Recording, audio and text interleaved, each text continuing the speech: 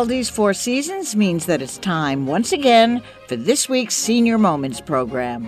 The Four Seasons theme mirrors our lives, and hopefully we'll all have many, many more seasons to enjoy. We do this show on behalf of the Glen Cove Senior Center. And I have to say good morning, everyone. I'm Nina Held. And I'm Stuart Held. Senior Moments is here every third week of the month on Friday in the morning. Our WCWP podcasts, Senior Moments, can be heard once the show has been aired. Keep us on your calendar to tune in. Good morning, Nina. How are you today? Oh, thank you. I'm fine. How are you? Oh, we already drove here together. Yes, so and we already... Carolyn, our producer, is here. Good morning, everyone. There she goes. You got to at least listen to her voice. Yes, yes. So... Today, we are going to speak with the director of a movie that will be shown in the Glen Cove Senior Center Thursday, March 21st at 5 p.m. The name of the movie is The Age of Love, and this, of course, refers to the keyword age. As we age, our hair gets grayer and grayer, things get lower and lower, drier and drier. So we are starting to recognize this as the graying of America. So The Age of Love is a documentary that follows the humorous and poignant adventures of 30 seniors who sign up for a real-life speed dating event. You heard that right. Yes, speed dating event for 70 to 90-year-olds in Rochester, New York. As they move from anxious anticipation to the event itself and then out on dates that result, each is spurred to take stock of a life-worn body yet still hopeful heart, providing an intimate look into how the search for love and companionship changes or doesn't change over a lifetime. As we get to know these seniors as emotionally intricate individuals, the film dispels ageist stereotypes, reveals how our emotional needs endure, and presents an unexpected story of new connection and growth at any age. I can't wait for this conversation today. But first, it's now time for our Wacky Word of the Week. Today's wacky word is unctuous. It's one of those words that mean what it sounds like, kind of. It is an adjective and means fatty, oily, smooth and greasy in texture or appearance, plastic. This is a good one. Insincerely smooth in speech and manner. Here's the origin. Nowadays, unctuous usually has a negative connotation, but it originated as a term describing an act of healing. The word comes from the Latin verb unguere, I don't even know if I'm pronouncing this right, unguere, to anoint, a root that also gave rise to the words unguent, which is a soothing or healing salve, and ointment. The oily nature of ointments may have led to the application of unctuous to describe things marked by an artificial gloss of sentimentality. An unctuous individual's insecure earnestness can leave an unwelcome residue, much like some ointments. Yuck! Not an easy word to use in everyday conversation, I think. Unctuous was today's Wacky Word of the Week. Every week we try to come up with a joke or fact or idiom that we want to share with you. It is now time for our Did You Know?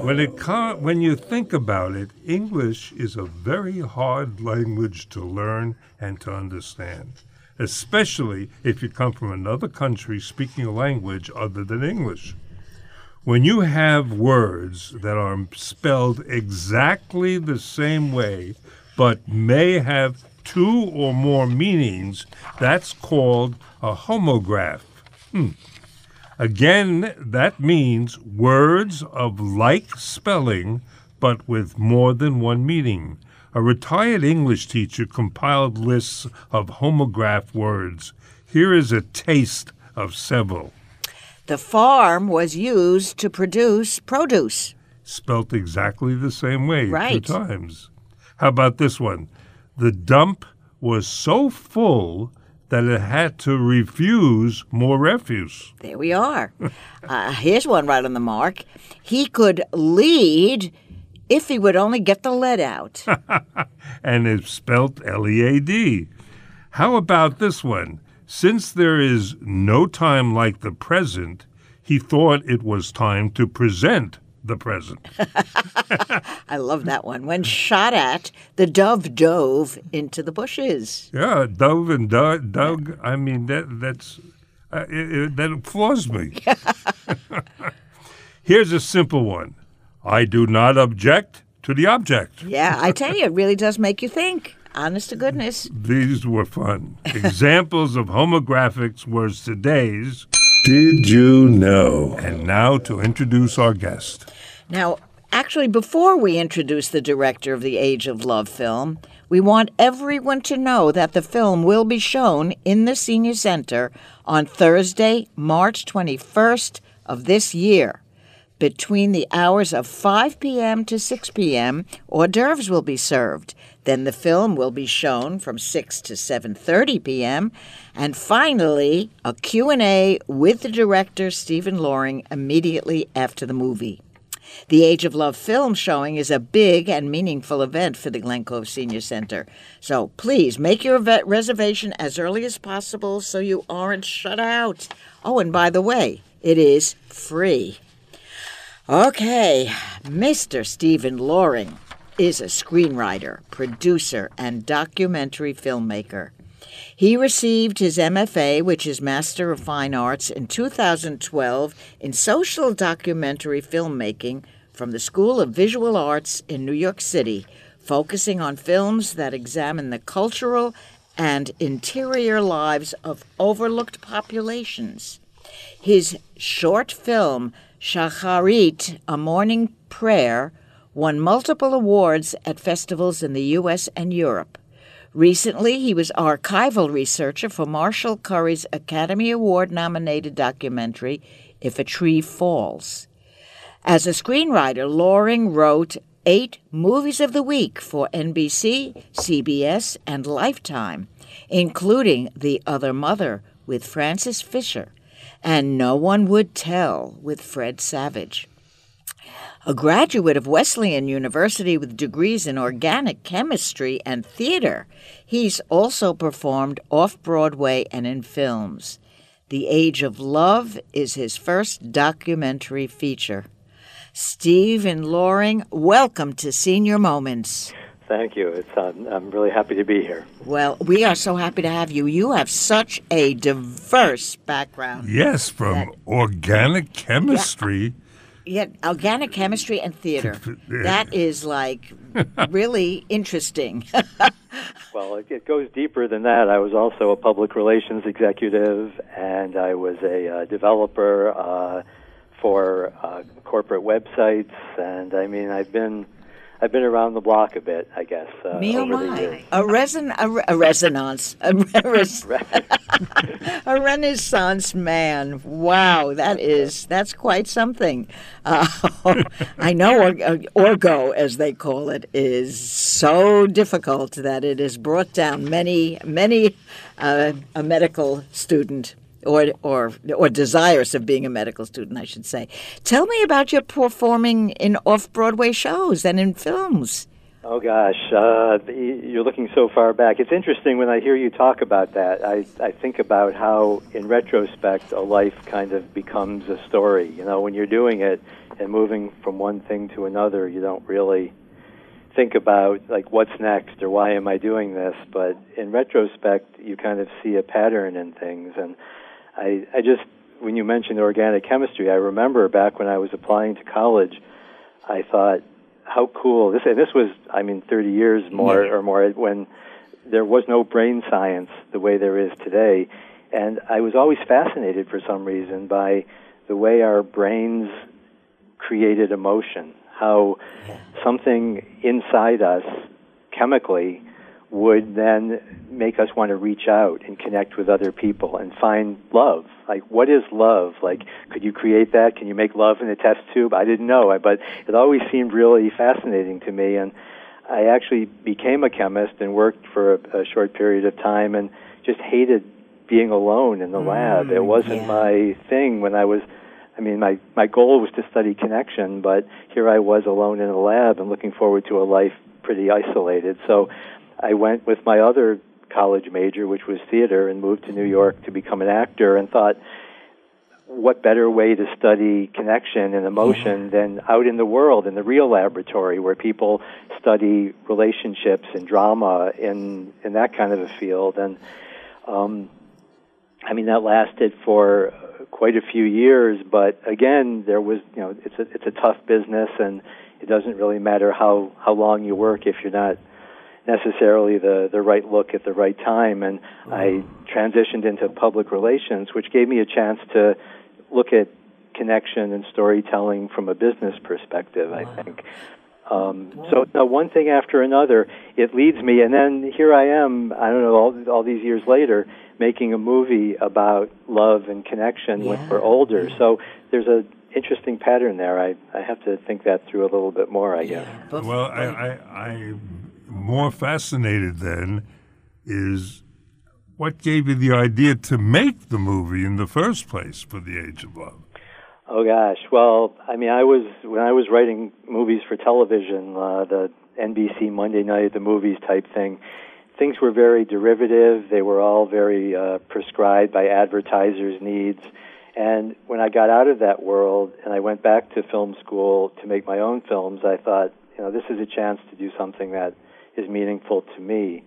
And I looked around in my world to kind of come up with a topic, and two things happened, I should say, at that point in my life. One was my dad died, and my mom was in her early 70s, and I can remember sitting there at the kitchen table with her, the good son taking care of the paperwork and the insurance forms, and she was sitting there with a cup of tea, and she suddenly said to me, "So who's ever going to hug me again in the rest of my life?" She said, "Is that it?"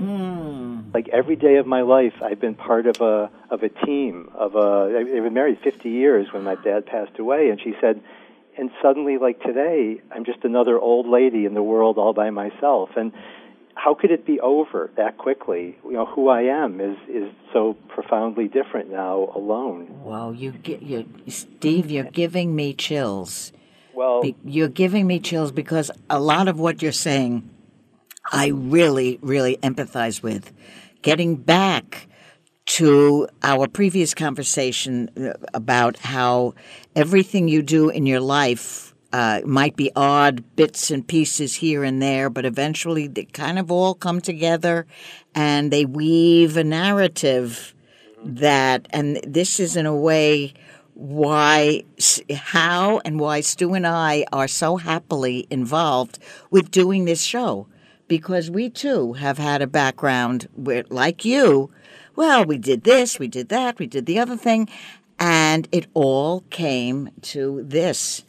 But I tell you, I want to cry when I hear what your mother had to say. It is so meaningful. If I could just add the other side, and maybe it'll take away a couple of the tears. That same spring, I had a 78-year-old uncle who had never had children or married or even been on a date as far as anybody in the family knew, and I was pretty much the closest family member to him. So he was approaching 80, and he was having trouble living alone by himself and taking care of his house, and he moved into a continuing care, a senior residential community. And within about 6 weeks, he met Evelyn, who was 80, and for the first time in his life, he embarked on a full-out, head-over-heels love affair. Like, really? The bedroom door was locked, and he was really going at it. And here I'm thinking, like, how is that possible that somebody who has never experienced that and never even, shown the desire for it in 8 decades still has the capacity to go out and fall in love that way? And I thought, here's all these people in my own life who are dealing at that age with emotional things when society says it's all about, health care and digestive aids, and like, how can I bring that story out to a wider audience, and because there has to be a lot of people. We're aging, society, as you pointed out, is aging. These can't be the only people who are dealing with issues of the heart at that age. So that all came together for me, and that it led me to this film. Wow. Wow. It shows you the mind never forgets. Well, yes, it's you're operating on all your synapses are firing away. I tell you, that's very interesting, Stephen, and we look forward to continuing this. Did you have something? You're looking at me like you want to say something. I could pass on what I want to say. The thing that really gets me is to be a filmmaker and a director the way you are at this point. What gave you the credentials to be a director of a film that's going to go an hour and a half, a full documentary? Well, you grabbed the credentials, I guess. I don't know. Nobody came to me, and I guess a creative life is just a journey, and you follow your passions, and you see where it goes. When I left Hollywood, I was kind of down on the topics. Everything was either a sequel or based on inspired by a story that somebody else thought would sell, products and the commercial breaks. And I wanted to just do something that followed my own passions. I mean, you get older and you want to make a mark in the world and change the world in a positive way. So I didn't have credentials to make a film, and so I went back to school. I went to I got an MFA in filmmaking. I learned how to shoot, how to edit, how to record sound. It was something I just threw myself into because I was ready to do that, and I needed the experience and the knowledge to do it. So and the money. You can't make a film without money. Yeah. Well, oh, jeez. It always comes down to business. It's a different world in filmmaking, too. I don't know how, familiar you are with current technology, but in the old days, you needed, truck-size equipment and steady cams and film, and cinematographers and sound people. There's films in the movie theater today. Like Steven Soderbergh had a film out a couple years ago that he shot with his iPhone, and it was released in. I remember that. We're going to a break right now. Senior Moments will be right back with today's guest, Stephen Loring, in a few moments. This is Senior Moments on 88.1 FM and WCWP.org.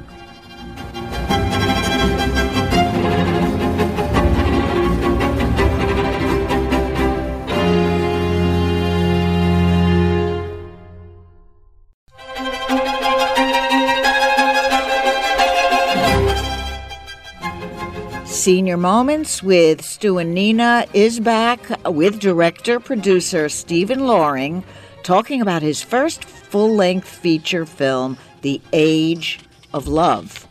We now understand why you made the movie. I mean, I hope we understand at this point. We're going to have to ask this, Stephen, how were you going to finance it? I mean, doesn't it take almost a small city to make a film of about an hour and 30 minutes? Well, it's a different world out there in filmmaking now. The equipment is a lot less expensive. One interesting thing that question brings up is that a lot of films need a crew. You need to have a cinematographer. You need to have sound people. You need to have assistants on the set. This film was looking into the hearts and emotions of older adults who really hadn't spoken, I assumed, about that publicly, at this point in their life. And I felt like bringing a crew into a situation when I had to move fast, get a lot of, really interesting information from people, and a lot of heartfelt information would be kind of counterproductive to have a swarm of people around them. Exactly. Yeah. So I actually decided, and it saved me some budget, I'm sure, to film both direct as well as film and do the sound myself. So it was basically just me one-on-one with each of the speed daters in the film, talking about their lives. You were a war correspondent. Well, I felt kind of like if they were going to open up, it was going to be, and they had to do it quickly, it was going to be easier if they saw me as a friend and a confidant, and if they saw me as someone with a list of prepared questions, spouting out, with people buzzing around. So Right. No, intimacy. Intimate for sure. Yeah. And become friends with people in some way. Keeping the documentary distance, but still letting them feel like I'm there to really listen to them. Right. What did you observe when you were into Rochester and you first saw a speed dating for seniors? It sounds so different and unusual. Well, I actually didn't go and see it until I filmed it. I mean, this was a first of its kind event, so I was on the journey along with everybody else, and I just had to film it as it happened. I mean, what happened is that the organizers gave me a list of the 15 men and 15 women. I mean, I should mention, if it isn't clear already, this was a real event. This was set up without any knowledge on anybody's part that there would be a filmmaker present or a film being made. So I didn't cast it. The people who are in it are just real people who decided to take a chance on some newfangled dating event and try to find a connection. So when there had been a handful of events around the country, and I talked to their organizers. But when I came there, I felt through the process along with everybody else. It was about 2-3 weeks in advance of the speed dating event, and the people were very eager. They were, some people I should say were a little bit like, well, it's just a lark. It's something to do for fun, and they were a little dismissive of it, or everybody had their own reason for signing up. But I could see as we got closer to the actual event, the people were taking it, a lot more seriously than they let on. I mean, I would go to film one of the women I recall, and she said to me at one visit, like, before we start filming today, can you come in my bedroom and look at these 3 outfits I laid out? What you think I should wear that the men would like the most? You could see that there was a sense of growing anticipation. Yeah. And when it got to the actual event, I mean, I was there filming, but watching it, I could see it almost felt like the hormones in the room were walking into a senior prom in high school. Oh, my. Because people were dressed and coiffed and perfumed, and everybody, had a sense of hopeful anticipation around them that you wouldn't expect. You expect more from teenagers than you might from older adults, at least according to the way the society looks at them. True. You used the word. I was going to say, the hope. You give them hope. This gives them hope. Oh, it gives them a reason to get out of bed in the morning and get dressed up. Yeah, well, I think empowerment is really the key to this whole project. It wasn't, I came from a world where reality TV was kind of growing in prevalence, and this is a documentary. I mean, this isn't about, everybody gets a hot date, but it's about once you go to this event and you say, wow, sitting across the table from someone and opening myself up. I haven't done that in 40 or 50 years. Yeah. I can do that. I can still do it, and it still feels good. That was, I think, the big takeaway. Yeah. Well, how many people were involved? Well, there were 15 men and 15 women. So it was Okay, that leads me into a question. Usually men are at a premium. Usually we're overloaded on the female side. But here you had 15 men, 15 women. What do you do when you don't have the exact number? Or actually, in addition, I mean, let us say, why does it have to be male and female? Why can't it be female and female or male and male? Well, there's a lot of good questions there, actually. There certainly are more. I mean, first of all, there probably are somewhat more women than men in that age range around who are single, at least. And I think also in that particular generation, when I filmed this, people in their late 70s or 80s were pretty much the World War II, the greatest generation of people. They grew up in a different era than baby boomers. It was like one home, one marriage, one career. Yeah. It wasn't like I'll try 50 things in my life. So, I think the men in that era probably are a little less likely to respond to an ad for a speed dating event. Their wives often, if they were married, set up their social engagements for them, and they probably weren't as emotionally out there as people were when they grew up in the 60s or 70s. Right. Or later. So, sometimes it is difficult for events, and we'll talk about this later if you'd like, but I've been setting up events as the movie rolls out around the world, and I've been involved with quite a few of them. It often is harder to find enough men for a straight heterosexual event. At first, the event in the film, I think 80 women signed up the first day it was announced, and I think 4 or 5 men.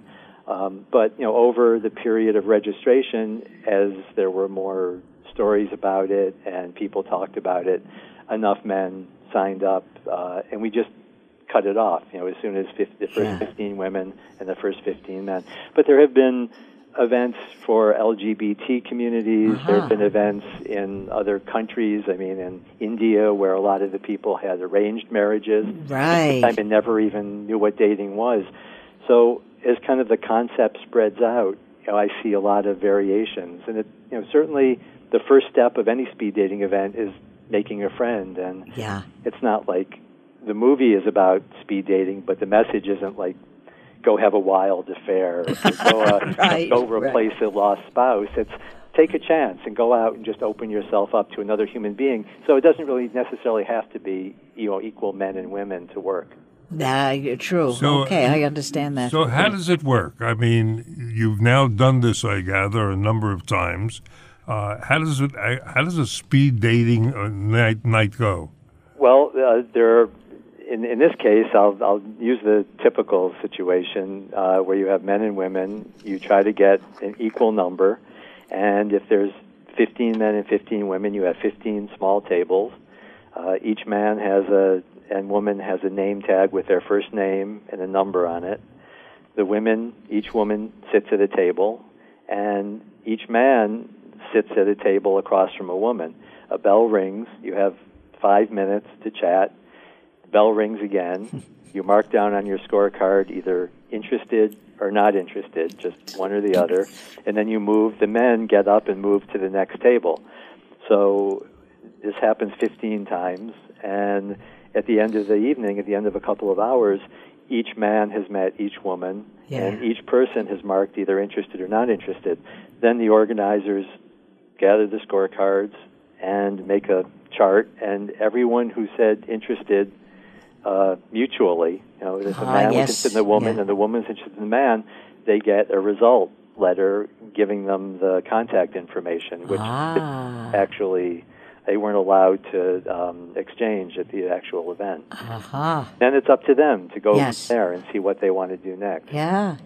Oh, God, fascinating. You've now prepared kits or something that you distribute on these. Is that correct? Well, yes. I mean, I'm a social documentary filmmaker now, and I want a movie not just to be, well, like you had mentioned, Netflix. Like, well, I saw that. Let's go, have a drink, or let's leave the theater. That was funny.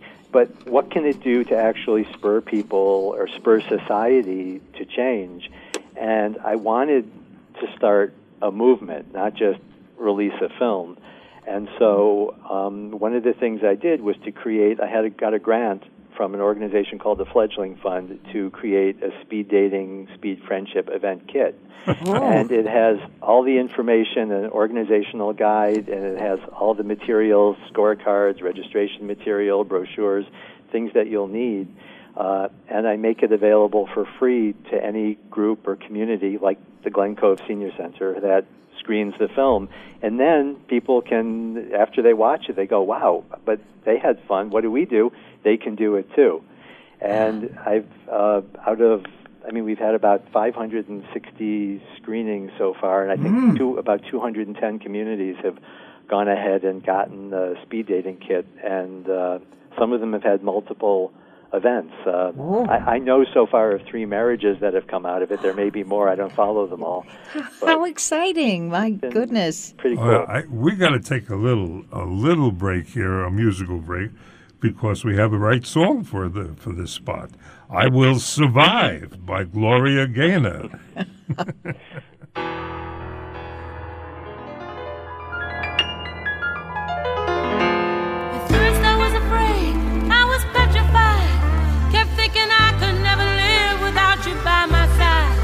But then I spent so many nights thinking how you did me wrong, and I grew strong, and I learned how to get along. And so you're back from outer space,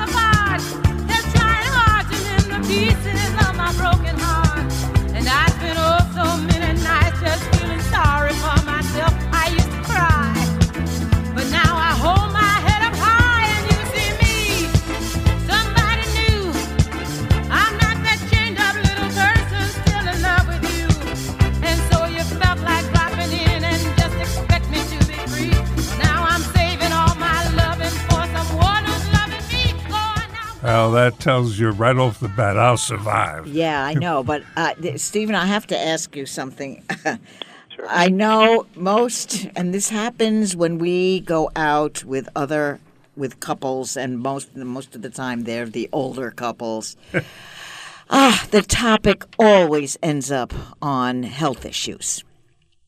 Now, really, how do you avoid, or how do they avoid speaking about, well, I just had a hip replacement, well, my knees are shot, blah, blah, blah, blah, blah. You know? Well, by having other things to talk about, I guess. I don't know. It's I'm not in that age group yet. I mean, how lucky for you. Yes. I mean, I have to say, I filmed each of the speed daters in my film individually for anywhere from 3 to 10 hours each. Ooh. And in that time, all these people in their 70s and 80s talked about their hopes and dreams. Their emotional lives, their trips, their goals, their plans, they would mention if they had some sort of a health issue. You know, one of the speed daters actually has an oxygen tank he has to carry around. He said, if a woman asked me, why I have a hearing aid, so I can hear you better. Why am I wearing oxygen? So I can breathe. Exactly. I mean, he was very pragmatic about it. Right. But, I think when you're sharing stories, everybody gets involved in it, and they start talking about their own issues. But it isn't. No, I know it's not primarily those things, but change the topic. Yeah, talk about something more creative or interesting, and see where it goes. Yeah, exactly. Maybe we're having dinner with the wrong people. Well, the older couples, yeah. If you talk about love and companionship and so on, it's kind of a taboo issue. Well, it depends on the generation. Yes. Again. But again, you're dealing with up to 90-year-olds. So yeah. Well, I think a lot of the people in the film certainly, I mean, one thing that was common that I heard from almost everybody is, in terms of who we are emotionally at this point, we're invisible in the world. I mean, we're overlooked, we're undervalued. I mean, if people look at us and they ask about our health because they figure we're at a point in life where that's all we do think about or talk about. And so, it's kind of, there's interesting, I just popped into my head, there's a woman, Ashton Applewhite, who is kind of maybe you've heard of her, she's written an amazing book, and she talks about ageism and aging. And she said that in life we have definitions of different ages. When you're in your teens and 20s, you're a student, you're learning about the world, you're learning about yourself. When you're in your 30s, you're a young parent, you're starting a family, you're buying a house, you're developing a family unit. When you're in your 40s or 50s, you're reaching your prime in the world, in business. You're making a difference. You're making deals and doing things that will affect the wider world. And then you reach a point where you're like over 60, 65, and she said it's just basically the land of old. It's like nobody has defined what that is. And as the world gets older, I mean, in 1900, 50 was the average life expectancy. That's right. 100 years later, it's twice that. So what do we do? How do we look at aging now differently, and how do we keep looking at it the same, and how can we change that? It's a big question. That's Senior right. Moments will be right back with director-producer Stephen Loring in a few moments. This is Senior Moments on 88.1 FM and WCWP.org.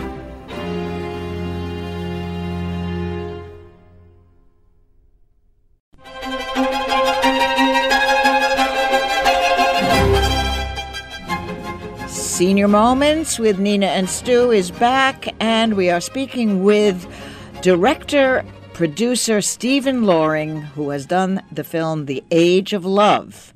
Again, since many in our audience are seniors, I repeat, the movie The Age of Love will be played in the Senior Center Thursday, March 21st at 5 p.m.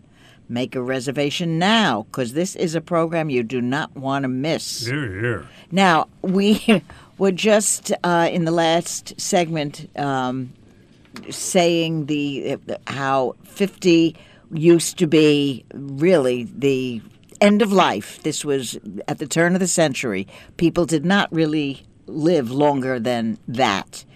Nowadays, That's true. of course, My grandparents died in their 60s. 60s, and they were old people because I remember them. They were really old people. Now, we were in our 60s 20 years ago, and we still don't even consider ourselves old people.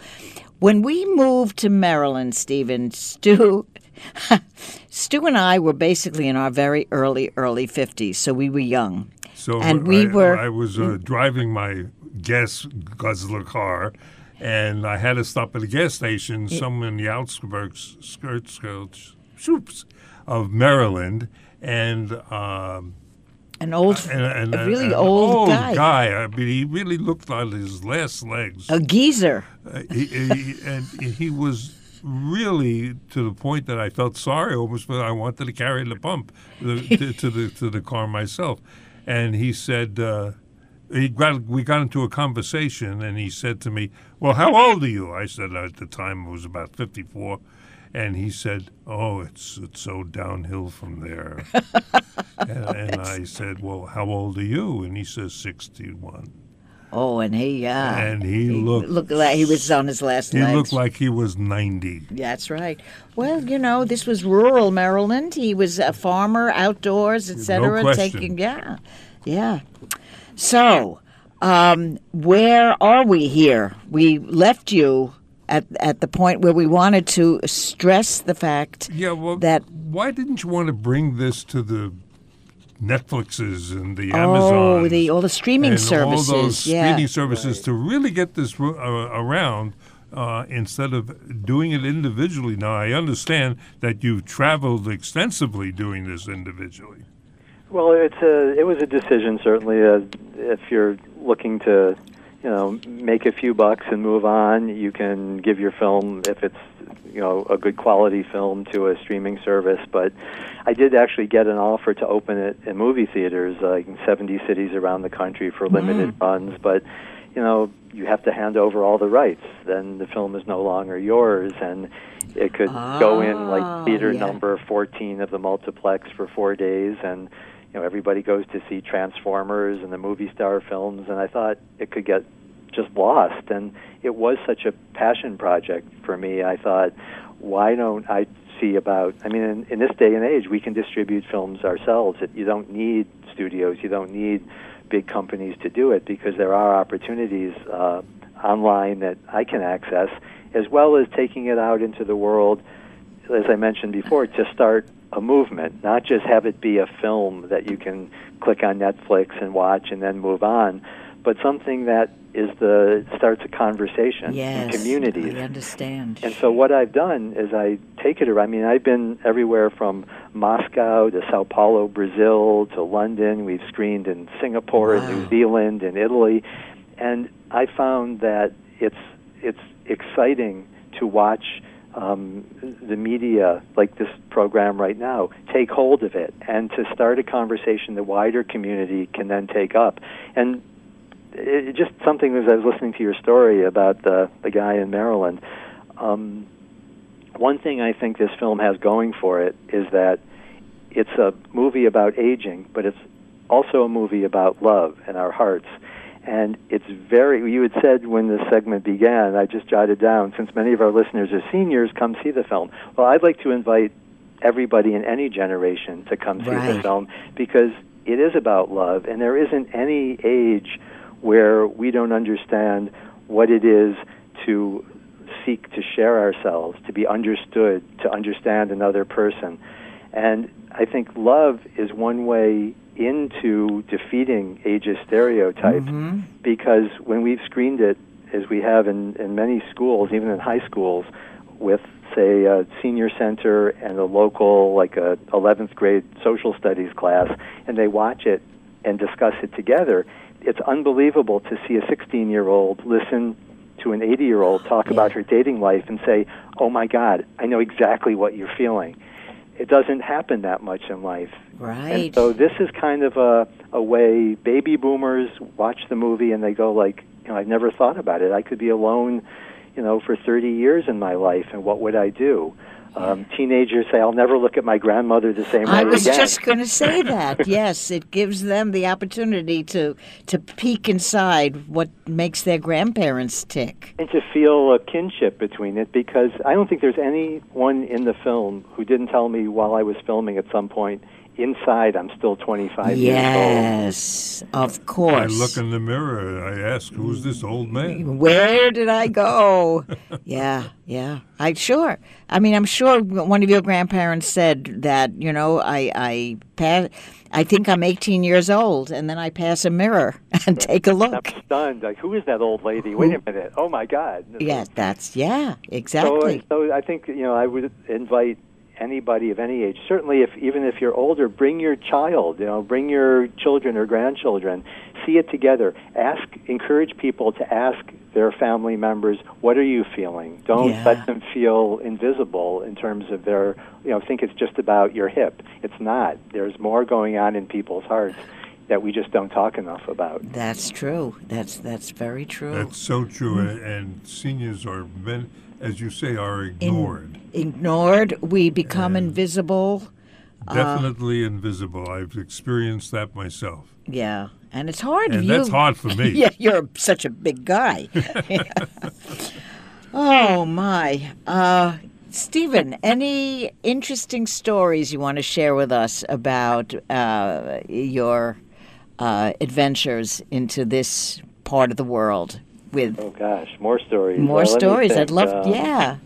Well, one quick thing I could mention that's always interested me is when I started the film, I wrote on a big piece of paper and put it up over my desk, how does love, the experience of love, the search for love, does it change over our lifetime? And if it does, how? And I was curious about that because I watched my mom struggle and my uncle, his great joy in finding it. And I think, one thing I learned is that when we're young, love, I should say society kind of says you're beyond that at some point. Or when they see two people who are 80 meet and start a relationship, they go, "Oh, isn't that cute? Isn't that adorable?" Please, I know. Yeah. And it seems like they talk about, well, it's not love, it's companionship, as if it's kind of a deprecated or a lower version of what young people feel.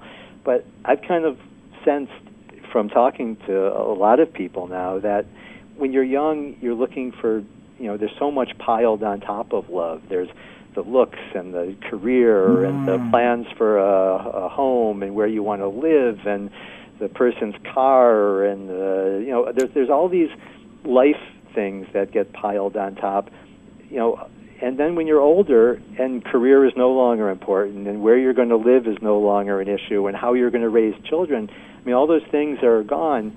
There's still the need to be seen and understood and valued by another human being. And to sit, like my mother said, just sharing a meal, just watching a program or talking about something in the news, you don't realize how much that validates you. As I said early in the program, that connection is necessary. So I think love, in some ways, the essence of love is the same throughout our lives. And once it's stripped away, all the practical matters of finding a mate and how you're going to live your life and the weddings and the romance and the flowers, once that's gone, it's still just as intense as ever, the need to just feel connected to another person. Connection, sure. Yeah. People, especially, I guess, the younger generation, it's all about passion, sex, hot blood, etc. And everybody's working today. My husband and wife are working, where the wife used to stay at home and take care of the kids. Everybody's out there in the world. Grabbing. That's right. Yes. But when you're older and you know what you want, a lot of people joke. They say speed dating, for older people. It's that's a joke. How can they do anything fast? But in some ways, the idea of dating now is pretty cool because people know what they want. They're not going to settle anymore for the guy with the cool car that their friends.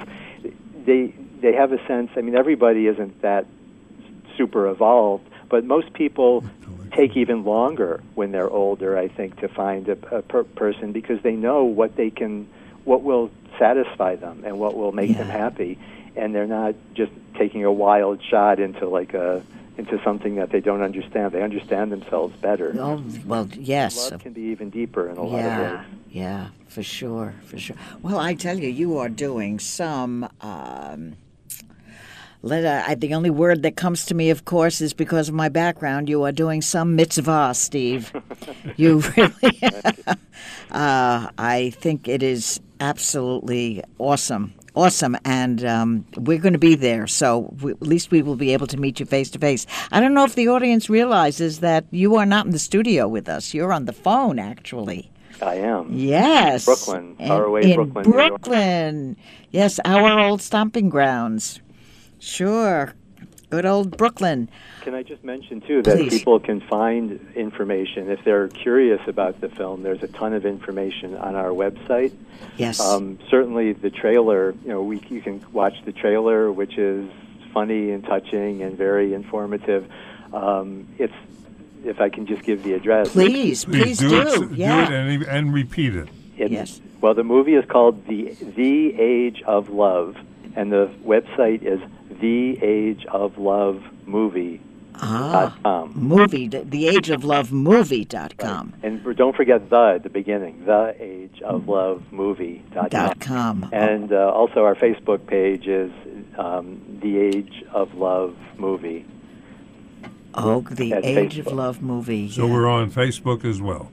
And Twitter and all the important things. No Instagram, I have to admit. But no Instagram. I don't even Twitter. Forget it. Don't talk about Twitter. Yeah. Twitter has a bad rap in my book. Yes, especially. Don't go there. Oh my. Okay. And email to contact you at all. Well, you'll find all sorts of contact information on the website. Probably easiest to do it that way. We have, if you're involved with a group who'd like to set up a community screening, or if you'd like more information about the film and where we'll be, or to get involved in a speed dating event.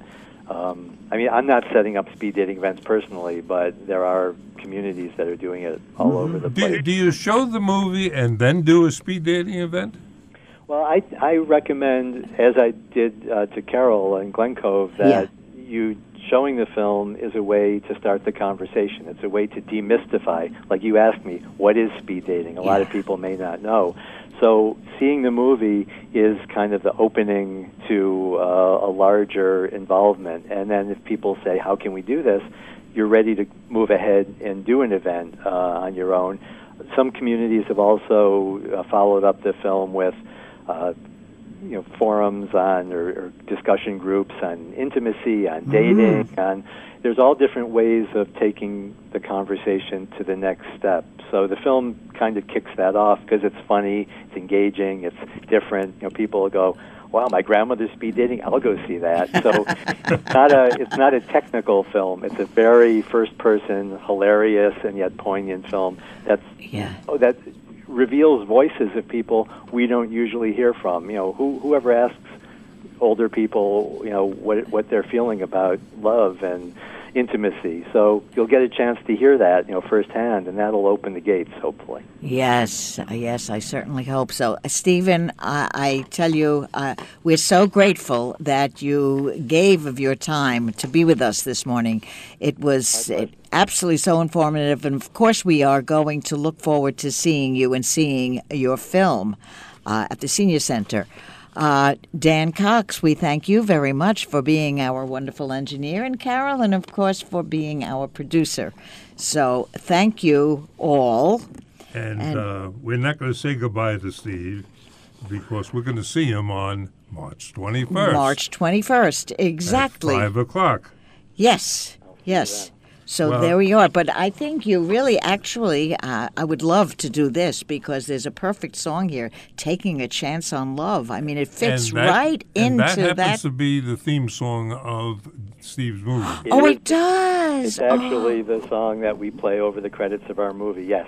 And good. I actually had we're playing it. I'll tell this story later. Okay, just keep going. No, tell the story.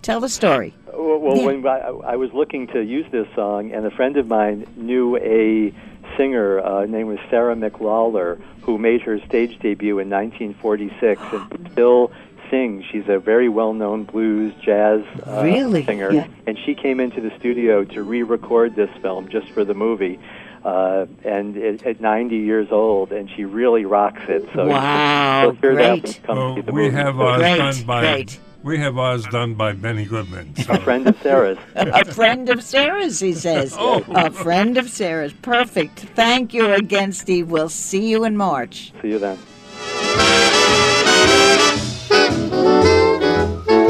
Here I go again. I hear those trumpets blow again. All aglow again. Taking a chance on love. Here I slide again. About to take that ride again. Starry-eyed again. Taking a chance on love. I thought the cards were a frame-up I never would try. But now I'm taking the game up, and the ace of hearts is high. Things are mending now. I see a rainbow blending now. We'll have our happy. This is Senior Moments on 88.1 FM and WCWP.org. This is Nina and Stuart Held saying, before Senior Moments signs off for today, please remember, youth is a gift of nature, but age is a work of art. The Glen Cove Senior Center's website is one word, glencoveseniorcenter.com. Now, if you liked our show today and want to hear previous episodes, please subscribe to our podcast, Senior Moments, on Apple Podcasts or wherever you get your podcasts. Thank you for listening. See you on the radio next time.